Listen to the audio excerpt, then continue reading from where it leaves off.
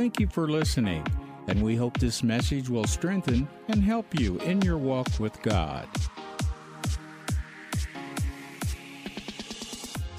Well, if you have your Bibles, open with me to 2 Corinthians chapter 10. And as you do, say this with me. Today, I receive the Word of God to profit me. Now remember, from now on, when I say that, that means to progress. Okay, to increase. Okay? All right? To reproof me, convict me, and instruct me to righteousness, that I become perfect and thoroughly furnished unto all good works. So I'm going to be sharing on the benefits of obedience. Now I want to let you know that God loves you unconditionally. There's nothing that you can do that can stop God from loving you. All right? So it's not about you getting into works trying to make God happy. All right? Not about that at all. I don't want anybody to think, well, I've got to do certain things to get God to bless me. No. What your obedience does, it puts you in a position to receive what God's done for you. If you really rightly divide the Word of God, God's done everything He's going to do for you. 2 Peter 1:3 says, according to His divine power, He's given you all things that pertain to life and godliness. So if He's already done that, then it's already been done. He's already provided salvation. Did you have to say, now God, I need a different package of salvation? I need a different, you need to make something up new for me? No, it's been provided. He's already provided your salvation. He's already provided your ability to walk in divine health. By His stripes, you are healed. Not going to be healed, you are healed. Amen. You're created in the image and likeness of God. Is God sick? No, He's not. He's predestined you to be in the image of His Son. Was Jesus ever sick? No. Did Jesus always overcome? Yes. And so what your obedience does is it positions you to be able to receive all that God has for you. It doesn't take away from what God wants to do from your life. It's not about works, and it's not about you having to do certain things to get God to do something for you. God's already done these things for you. And so it says here in 2 Corinthians chapter 10, starting with verse 3, for though we walk in the flesh. Now, this really helps me, because there's one thing that always gets in my way from receiving all that God has for me. And when I looked in the mirror, I identified Him. You're the culprit. My flesh, my feelings, how I perceive myself. And again, this is why renewing our minds to see ourselves the way God sees us. One of the things my dad used to always tell me, he said, always believe in yourself. Now, my dad when I was growing up, he considered himself agnostic. So, but I needed the Lord to re-identify my image for me. I needed God to tell me who I was. I could believe in myself. That's good. But you know what? There's more. I can do a lot more if I can believe in what God says about me. I see my flesh gets in the way. But we're in the flesh, but that's okay. God knew that we were in the flesh. In fact, the Scripture says He knows our frame. He knows how we're made. He was tempted like we're tempted, the Bible tells us. So He understands these things. But though we're in the flesh, it says, for though we walk in the flesh, we do not war according to the flesh. How many of you know there's a spiritual battle going on out there? How many of you know the devil, if he can't stop you from getting saved, he's going to try to stop you from receiving the blessings of God? That's what he wants to do. And how does he do it? By putting a poor self-image on the inside of you. Tell your neighbor, not me, not today. I'm taking the image of God. That's right. But the weapons of our warfare are not carnal. So it's not about flesh. It's not about our works. It's not carnal. It's not what you can do to get God to move. All right? It's not about our works. It's not carnal. But it's mighty in God. Any man be in Christ Jesus, he is a new creature. It's about being in God. It's about following after God. And mighty in God for the pulling down of strongholds, casting down arguments. I think the King James says imaginations, which is really a better word, Because what's an imagination? It's an image on the inside of you that has become a nation. And you got to cast down the wrong images that the enemies try to put on you all your life. You can't allow him to put these things on you. You got to say, I am who God says I am. And every high thing that exalts itself against the knowledge of God. So getting the knowledge of God is important. We need to get the knowledge of God and what God says so we know what to cast down. We were talking the other day and someone was telling me about some counterfeit. And I was just sharing with them what I had asked Vicky's father. He was FBI, and I asked him if this was true. And I asked him about the department that looks at counterfeit money. And I said, I was told that when they first start training them, they just let them look at the real thing for weeks after weeks after weeks. And then they'll pass them a counterfeit, and they'll go, I don't know what's wrong with it, but it's not the real thing.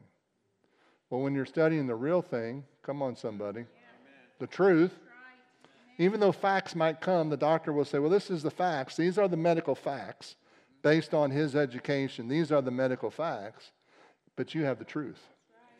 And truth always trumps facts. Truth always overcomes facts. And so it goes on, it says this, casting down imagination, every high thing that exalts itself against the knowledge of God, and bringing every thought into captivity to the obedience of Christ. And being ready to punish all disobedience when your obedience is fulfilled. Now that word punish, it means to annihilate. It means to make it so that it as if it never existed before. Annihilate. It was never there. And so what your obedience does, it does two things. Number one, your obedience erases and annihilates everything that you ever did out of disobedience. Now, I don't know about you, but I can shout and go home and say, we've had church today. Glory to God. But has somebody out of disobedience brought harm or hurt to you? Well, what does your obedience do? Has somebody come against you with the intention of trying to stop you, hurt you, or harm you? What's your obedience do? It destroys that. That's why Peter said, let your good shame, that's what it really means, shame or defame those who have spoken evil of you. In other words, let your good. See, it's always right to do right, but it's never wrong to do right. Amen. It's always right to do right, but it's never wrong to do right. It's never right to do wrong, but it's never wrong to do right. It's always right. The right thing to do is what God would have you to do. Yeah, but I have a right to be mad. I can understand you were hurt. I get that. I understand that. We're people. What do we start out? Hey, though we walk in the flesh, we have flesh. The flesh gets hurt. My wife, when we first got married, she used to hit me as hard as she could. And then I have to realize, she said, I just hit you. I said, oh, I didn't even feel it. But she thought she could hit me as hard as she could because I was so big and I didn't feel it. No, I feel it. I have feelings. You have feelings.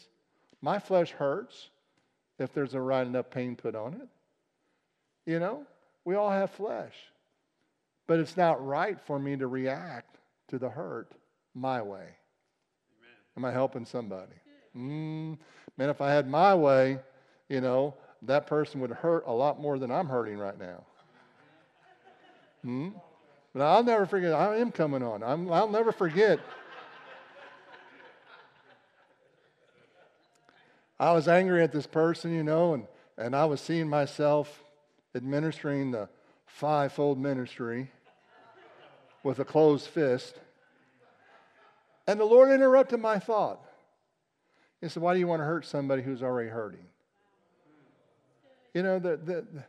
See, they're under conviction for the wrong that they're doing already.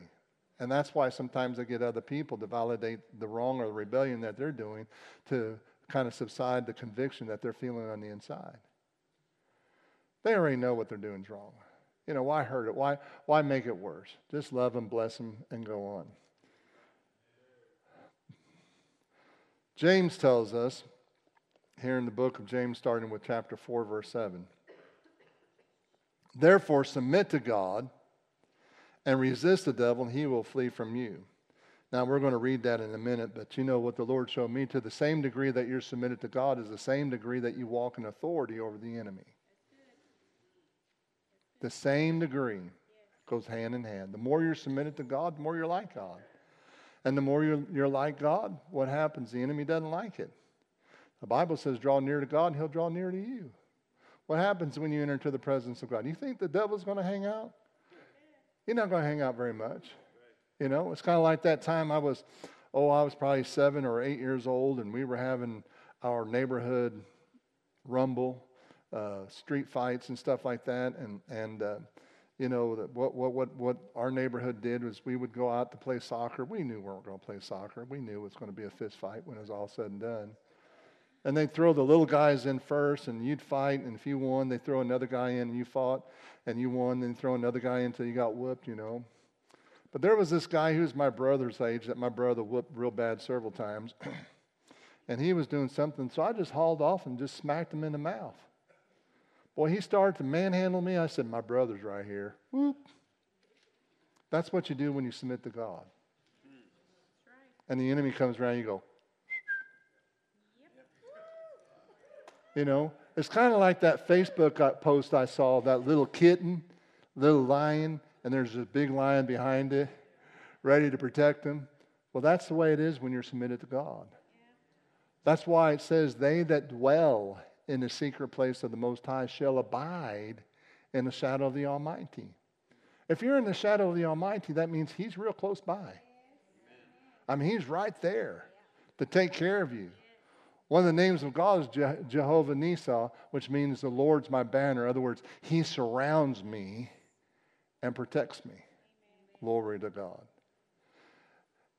And so when we submit to God, to the same degree that we submit to God really is the same degree that we resist the devil, and he'll flee. So draw near to God, and he'll draw near to you. Cleanse your hands, you sinners, and purify your hearts, you double-minded. Humble yourself in the sight of the Lord, and he will lift you up. Lament and mourn and weep.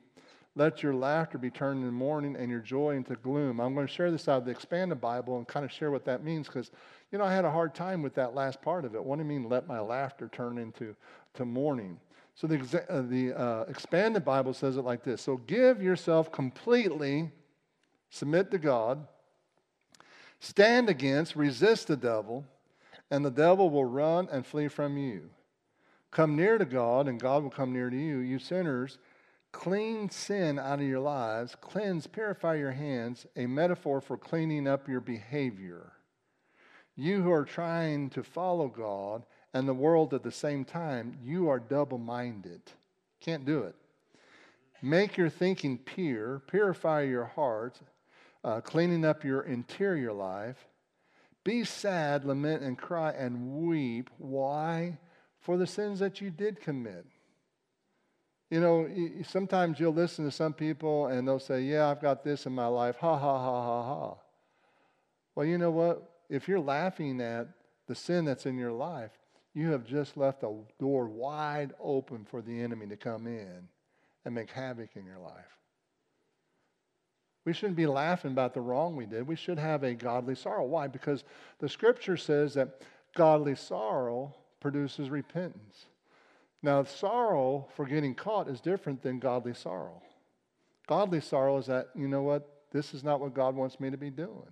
I've been disobedient to God. And it produces the willingness of repentance, which means the willingness to go back to God. True sorrow, true godly sorrow will bring a person back to God, not keep a person away from God. And if someone's really laughing about a certain sin, you're like, yeah, you know, my grandfather was this way, my dad was that way, I'm that way, you know. This is just who I'll have this problem the rest of my life. Well, I want to let you know that's not God's will for your life. And that's not something to joke about. It's something to say to yourself, if you're struggling with a habit or iniquity in your life, tell yourself that I'm going to overcome this. This is not who I am. I'm a new creature in Christ Jesus. How do you wash a dish? How do you wash your dishes? You know, don't you put something in them to wash your dishes? Don't you put something in it to wash your dishes? You know, how many of you remember when you were a kid and you'd drink this big glass of milk and then you'd want to drink water right after you drank milk out of that same glass? That film stayed in there, didn't it? Remember that? You know, you know, instead of getting the dishwash rag out and soap and cleaning it all up, rinsing it all out and starting all over, I just tried to get the water to rinse it out. Well, eventually it would. You know, if I let it sit under the tap and run, eventually, you know, the film would leave. Well, that's the same thing with the Word of God. The more you put the Word of God in you, more of the film of filth will begin to leave you. Am I doing okay today? And so that's an act of obedience right there, is just to put God first in your life and let Him do the washing. And so that's what it means there, that when it says to lament, change your laughter into crying, or your joy into sadness, because you need to humble yourself in the presence of God, and He will honor you and He will lift you up. Humble yourself means, you know what? I'm putting my faith in God. God can do it better than I can. God can do things better than you can. How many of you know that God's smarter than you? If you don't, we'll give you an IQ test after church today. No, God is smarter, and when we humble ourselves, what we're saying, I'm totally depending on what God says about me, not what my flesh or what man says about me. So completely submit yourself to God means that you are, 1 Peter 2:9, this is what you are. If you're completely submitted to God, you're a chosen generation. How many of you ever heard that the Jews are God's favorite? The Jews are God's chosen people? Well, see, you're grafted in through Christ. See, your Messiah was Jewish. So you're grafted in. So because you're in Christ, you're grafted in, and you're just as one of God's chosen as the Jews are. You're the apple of His eye, just like they are. And you don't have to do anything to earn it. Glory to God. You don't have to live by the law to please God. Isn't that wonderful? You live by faith. And so when we look at this, one of the things that we have to understand is that when we choose to be obedient to God and submit ourselves to God and subject ourselves to God, we're a chosen generation. We can tell, I'm a chosen generation. I'm a royal priesthood.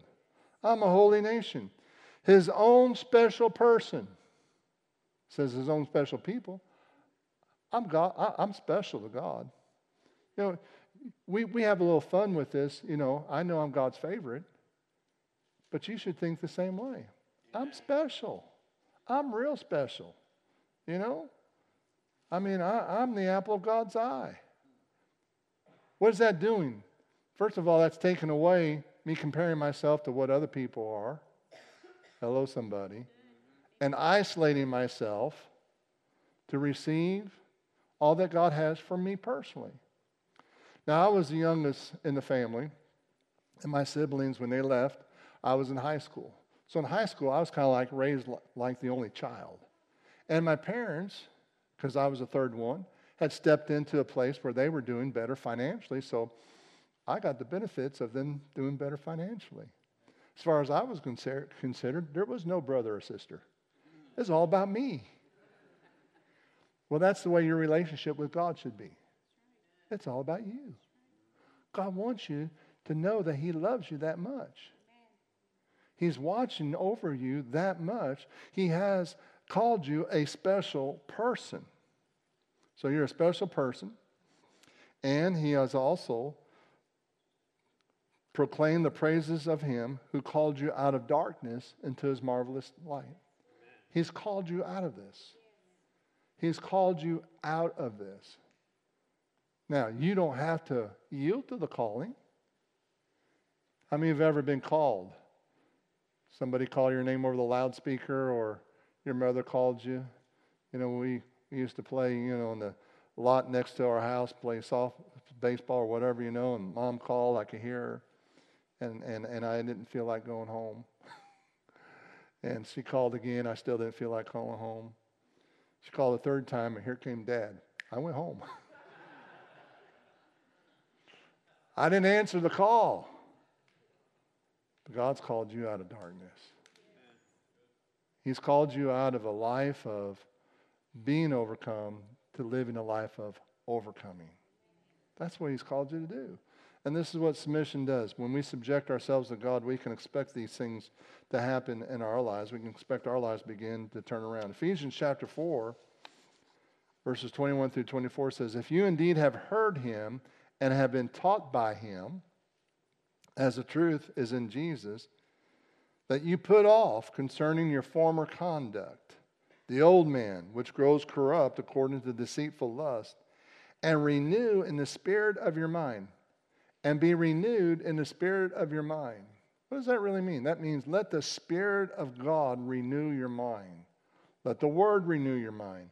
Let the Spirit of God renew your mind.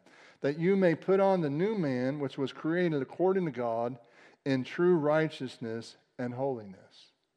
So that you can walk in this authority.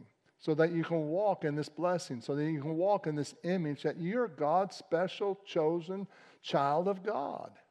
And if nobody else was, you are. And that's what God wants you to have in your own life. The Message Bible says it like this. Since then, we do not have the excuse of ignorance. Everything, and I do mean everything, connected with that old way of life has to go. Everything. Why? Because God's not pleased with you? No, because your obedience destroys disobedience. And it shuts the door of the disobedient one from coming back in your life. It's rotten through and through. Get rid of it. And then take on an entirely new way of life. A God-fashioned life. A life renewed from the inside and working itself into your conduct as God accurately reproduces his character in you. And what's the world looking for? The world is looking for God's character in you. Have you ever been around somebody who almost seemed like they wanted to torment you or provoke you into getting in the flesh? You know what they're really looking for? To see if you'll stand. To see if you really believe this standard. To see if you really live what you say you'll live. You believe what you believe.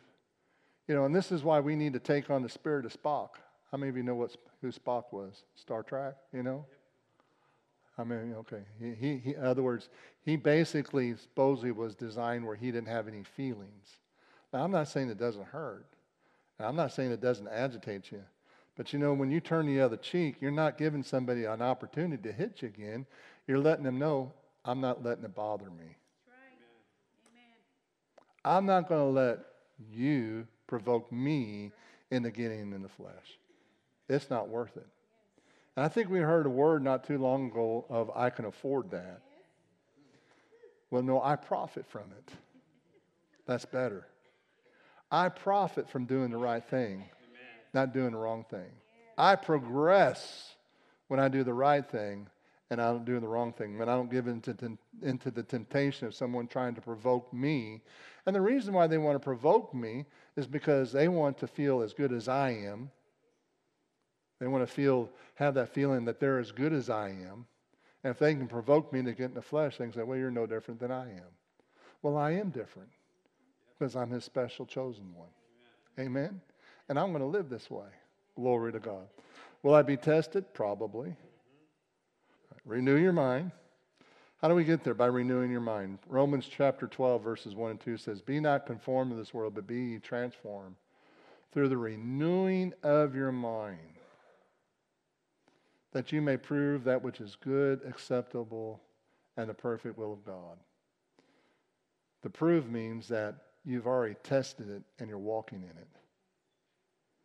You know, there are different levels of gold, and it's all based on how that it was tempered, how much of the dross was melted out of it.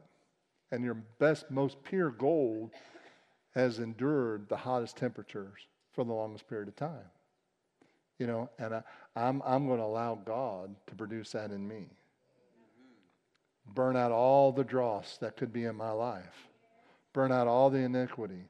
In other words, I'm going to be proven by God by how? Well, verse 1 says, you know, I beseech you, brethren, by the mercies of God, that you present your bodies holy and acceptable unto God, which is your reasonable service. Then it says, be not conformed to this world, but be transformed through the renewing. Isn't that what it says? Renewing. That means that you don't get renewed when you just come to church and hear good preaching. That means you have to be renewing your mind on a regular basis. And you know, it only takes 1 or 2 scriptures to renew your mind on a regular basis. You don't have to memorize the whole Bible to renew your mind. But renewing your mind should be a lifestyle. Every day, what does God say about me? This is what God says about me. This is what God wants for me. This is what God has for me. I'm the apple of his eye. I'm a royal priesthood. I'm a holy nation. I'm a special person. Glory to God. Every time you wake up, you ought to be saying that. When you go to bed, you ought to be saying that. So allowing your mind to be renewed on a regular basis, not just once, but make it a lifestyle. Number 2, if you're taking notes, be consistent in seeking God. Be consistent in seeking God. It's not how much you seek God in a day, it's the fact that you seek God in a day. So, well, today I only had just a few minutes to even tell God hello this morning. Well, you're seeking God. Put God first. What's it say in Matthew 6:33? Seek first the kingdom of God. And if you're good enough, some of these things will be added unto you. No. Seek first the kingdom of God and his righteousness, and all these things shall be added unto you. So make it a lifestyle. Be consistent in seeking God. Again, it's not how much you seek God, but it's the fact that you seek God. And the more you seek God, the more you're going to want to seek God. It's like being married to a good wife. The more time you spend with her, the more you want to spend with her. And I am married to a good wife. Hebrews chapter 11, verse 6. Did I get out of the hole now? All right. Hebrews chapter 11, verse 6, it says, but without faith it's impossible to please him. For those who come to God must believe that he is, but that he is a rewarder of those who diligently seek him. Now, I didn't do very good in English in high school, but I can understand this. Rewarder means a continuation of being rewarded. In other words, you'll be rewarded more than once. You'll be rewarded all the time. If I'm diligent, or if I diligently, which means continue to be diligent at seeking him. And so he's a rewarder of those who diligently, or make it a lifestyle, there it is again, being consistent at seeking and going after God. Number 3, commit your ways to the Lord. James chapter 4, verses 13 through 15 says, come now, you who say, today or tomorrow we will go to do such and such a city and spend a year there. We'll buy, we'll sell, we'll make a profit. Whereas you do not know what will happen tomorrow. For what is your life? It even as a vapor that appears for a little time and then vanishes away. Instead, you ought to say, if the Lord will, we shall live and do this or do that. What's he really saying? Find out God's will for your life. Listen, what's going on in Israel is a type and shadow and just the beginning of some birth pains of some things we might see in the future. And I want to encourage each and every one of you as vehemently as I can, be sure you're led by the Spirit every day. Well, we're going to go do this. Make sure you're hearing from God. Seek first the kingdom of God. What did Jesus teach us to pray? Thy kingdom come, thy will be done. If you got a check in your spirit about going somewhere, then don't go. If you got a check in your spirit about going a different way, then go a different way. I remember one time God put something in my heart to do, and I did it, and I did not see the fruit of it at all. I said, Lord, what's up that? He said, I just want to see I want to teach you obedience. That's all it was. Oh, okay, you did tell me to do that, even though I didn't see the fruit of it. In fact, I saw something negative of the fruit of it. He said, yeah, but I want you to learn obedience. I want you to learn to trust me, even if there's not, some type of result of why I asked you to go a different way. Or even if there's not a result of why I asked you to do this, I'm teaching you obedience. And so learning that obedience, learning to follow after God. They that are led by the Spirit of God indeed are the sons of God. And what's the world looking for? The manifestation of the sons of God. So we need to seek first the kingdom of God. Put God first. God, what would you have me to do today? Is this your will for my life? And again, I cannot vehemently share this strong enough with you, because I really believe that there are things that can happen in America, and I don't want you in harm's way. And again, that's what it means to dwell in the shadow of the Almighty. They that dwell in the secret place of the Most High shall abide in the shadow of the Almighty. That means that, you know what? You're in God's presence. And God will not lead you in harm's way. Amen? We doing okay this morning? So commit your ways. So that's what James says. Proverbs chapter 3, verses 5 through 12 says, trust in the Lord with all your heart and lean not unto your own understanding. In all your ways, everything that you do, acknowledge him. Everything that you do, acknowledge him. And he shall direct your paths. In other words, when you put God first, he'll direct your paths. The scripture says the steps of a good man are ordered of the Lord. In all your ways, acknowledge him. He shall direct your paths. Do not be wise in your own eyes. Fear the Lord and depart from evil. There'll be health to your flesh and strength to your bones. Honor the Lord with your possessions and with the first fruits of all your increase. So your barns will be filled with plenty, and your vats will overflow with new wine. My son, do not despise the chastening of the Lord, nor detest his correction. Now, most of you probably haven't heard this. Some of you may have. But I've heard some people say, yeah, God's got me here. I don't know why. I don't know why God would. That's kind of detesting the Lord. Why would you say that? You know, one of the things that blessed me so much when we first moved to Missouri was when I first met Vicki, and this is what put the fear of God in me, was she said, I just want to let you know I'm not going to marry a pastor, and I'm not moving out of Texas. It's okay. And in the back of my mind, I'm thinking, well, I think someday God's called me to be a pastor, and I think someday I'm going to be moving back to Missouri. But I didn't say anything, you know. And so when we moved to Missouri, and she got out of the vehicle and went into the store and came out, and I mean the snow was coming down, and I mean it was coming down so hard. It didn't hurt, but it almost kind of hurt. You know, you've ever been in snow like that? And she comes out, and that snow's hitting. She got snow all over her just from the door of the store to getting into the car, you know. And she smiled at me. She said, well, let's go. I knew she was happy where she was at. My wife to be happy where snow comes down? Are you kidding me? My wife being happy anywhere but Texas? My wife being happy married to a pastor? No, she didn't detest that. She was happy. And that's what that means. When God begins to lead you somewhere, why do you want me to turn right here, God? I don't get it. There's not a wreck down there. No, just follow God with gladness. Don't despise his correcting you. Or maybe when, you know, you want to say something and God says, this is not the time to say it. Pastor, quit meddling, start preaching again. All right, I will. For whom the Lord loves, he corrects. And see, correction's not rejection. Remember that. Correction's not necessarily meaning that you've done something bad either. Correction is direction. Getting you or keeping you on course. And how many of you know that when you're walking in the steps that he's ordered for you, everything that you'll ever need will be there?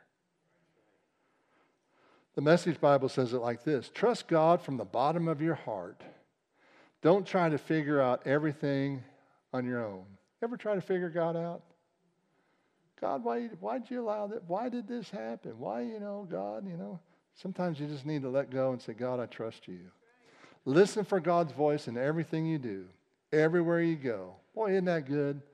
Listen for God's voice in everything you do. Listen for God's voice.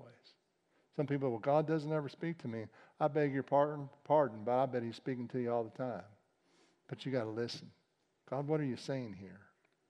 Listen in everything you do, everywhere you go. He's the one who will keep you on track. Don't assume that you know it all. Run to God, run from evil. Your body will glow with health. Your very bones will vibrate with life. Honor God with everything you own. Give him the first and the best. Your barns will burst. Your wine vats will brim over. But don't fear, friend, and resent God's discipline. Don't sulk under his loving correction if the child he loves that God corrects as a father delights is behind all this. Number 4, if you're taking notes, fight the good fight of faith. You know what's so good about fighting the good fight of faith? You win. Amen? And you don't even have to throw a punch. Isn't that good?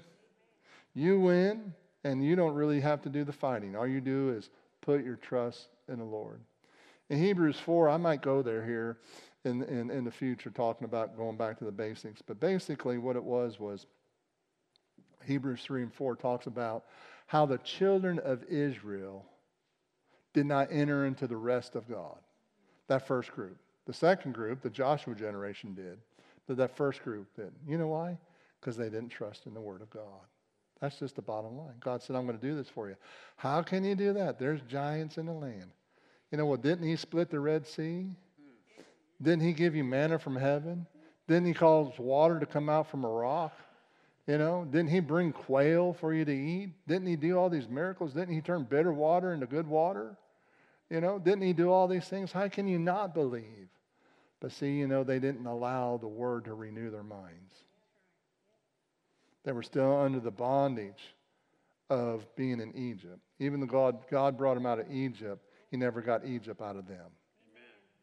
That's why it says you can't have one foot in the world and one foot, you know, in the church or in the things of God, because it's going to cause confusion. Go all the way. Take that foot out of the world. They never took their foot out of Egypt. See, how do you know that, Pastor? Because they said every time something went bad, let us go back to Egypt. Not me. I'm not going back. Amen. I don't have reverse. I just have forward. If I don't have forward, I have, you know, when you've done all the withstand, stand. I got that too. Amen. And then I've got the grace of God to be more persistent than the devil. You know, I mean, I can just see it, you know, me standing there and the devil and him and I having a face off. And eventually something's going to come up and he's going to have to give his attention to that. He's going to leave me alone and I'm going to go ahead and take my ground. Glory to God. Because I've determined by the grace of God, I'm more persistent than he is. Amen. Are we doing okay this morning? Glory to God. So we want to fight that good fight. Put our trust in God's Word. And that's where they missed it. You don't have to really build up your faith. You have to continue to tell yourself, I can trust God's Word. Listen, Vicki and I have been doing this for 41 years now. Trusting God's Word. And God's Word has never failed us. Ever. Ever. And you know what? It never will. And this is why I'm more adamant about renewing my mind, because after 41 years, I finally got it. God's Word will never fail. I think I got it maybe a few years before that. But I know God's Word will never fail. So what do I need to do? Renew my mind with His Word. Because I know it will not fail. He watches over His Word to perform it. And His Word will not return void unto Him. So fight that good fight of faith. And that good fight of faith is not really building up your faith. It is really saying, I am going to trust the Word of God. I'm going to trust it by, number 1, believing it. And number 2, by doing it. Psalms 9 verse 10 says, and those who know your name will put their trust in you. For you, Lord, have not forsaken those who seek you. Psalms 34:8 says, oh, taste and see that the Lord is good. Blessed is the man who trusts in Him. Psalms 37:5 says, commit your ways to the Lord, trust in Him, and He shall bring it to pass. You know, God is restoring all those that have positioned themselves to be restored. You know, even if you've had a loss in your life, God's going to restore you. You know, I used to tell the singles this when we were singles directors, those who have gone through divorce. I would tell them this. You know, I can't promise you the restoration of your marriage because God's not into witchcraft. He doesn't control people. But I can promise you this. God will restore you, and God will give you a better marriage than you had before. Amen? I'm going to put my wife on the spot. My wife had a previous marriage. Is the marriage you have now better than before? She better say that. God restores. You know, it may not be the person that stole that from you repaying you back, but God will repay. That's where you put your trust, not in flesh, but in God, knowing that God will restore. God wants to restore you. That's his plan for your life. Isaiah 42:22, I mentioned it earlier. But this is a people robbed and plundered, all of them snared in holes, and they're hidden in prison. They are for prey, and no one delivers, for plunder. Why? Because no one says, restore. What are we supposed to be saying? Restore. What are we supposed to be proclaiming? Restore. I believe God's restoring all. Now listen, you talk about abundance. What would happen if all the harvest from the seed that you sowed came and then everything else was restored to you at the same time? Did you hear that? I mean, it almost took the breath away from you. But this is what God wants to do. That's his plan for your life. He wants to restore and also bless you with the abundance from the seed that you've sown. Amen? That's God's plan for your life. Hallelujah. Don't get mad because you lost it. Don't get angry at the person who stole it. Just begin to thank God that he's restoring it. God is repaying what has been stolen or lost. And it starts with you saying and submitting to God and you saying, I'm being restored. He's restoring me. What does 1 John 1:9 say? It says, if you confess your sins, God's faithful and just to forgive you and to what? Cleanse you of all unrighteousness. All right? So if he's cleansed you of it, guess what? Then it puts you back in right standing with God so that you can receive from God. Romans 3:24 says, and he will freely justify you. Doesn't cost you anything, but it sure is profitable to believe him and trust him in all that you do. Amen? So God's repaying, and I believe that he's repaying. And the more you say restore, I believe the more you're going to see God do more and more in your life. Thank you for listening today. We believe God's Word is what will sustain us in any situation in our lives. For more information, please visit us at familywc.org, or you can download the app. Look for us as FWC Como. Until the next time, remember, you are God's best.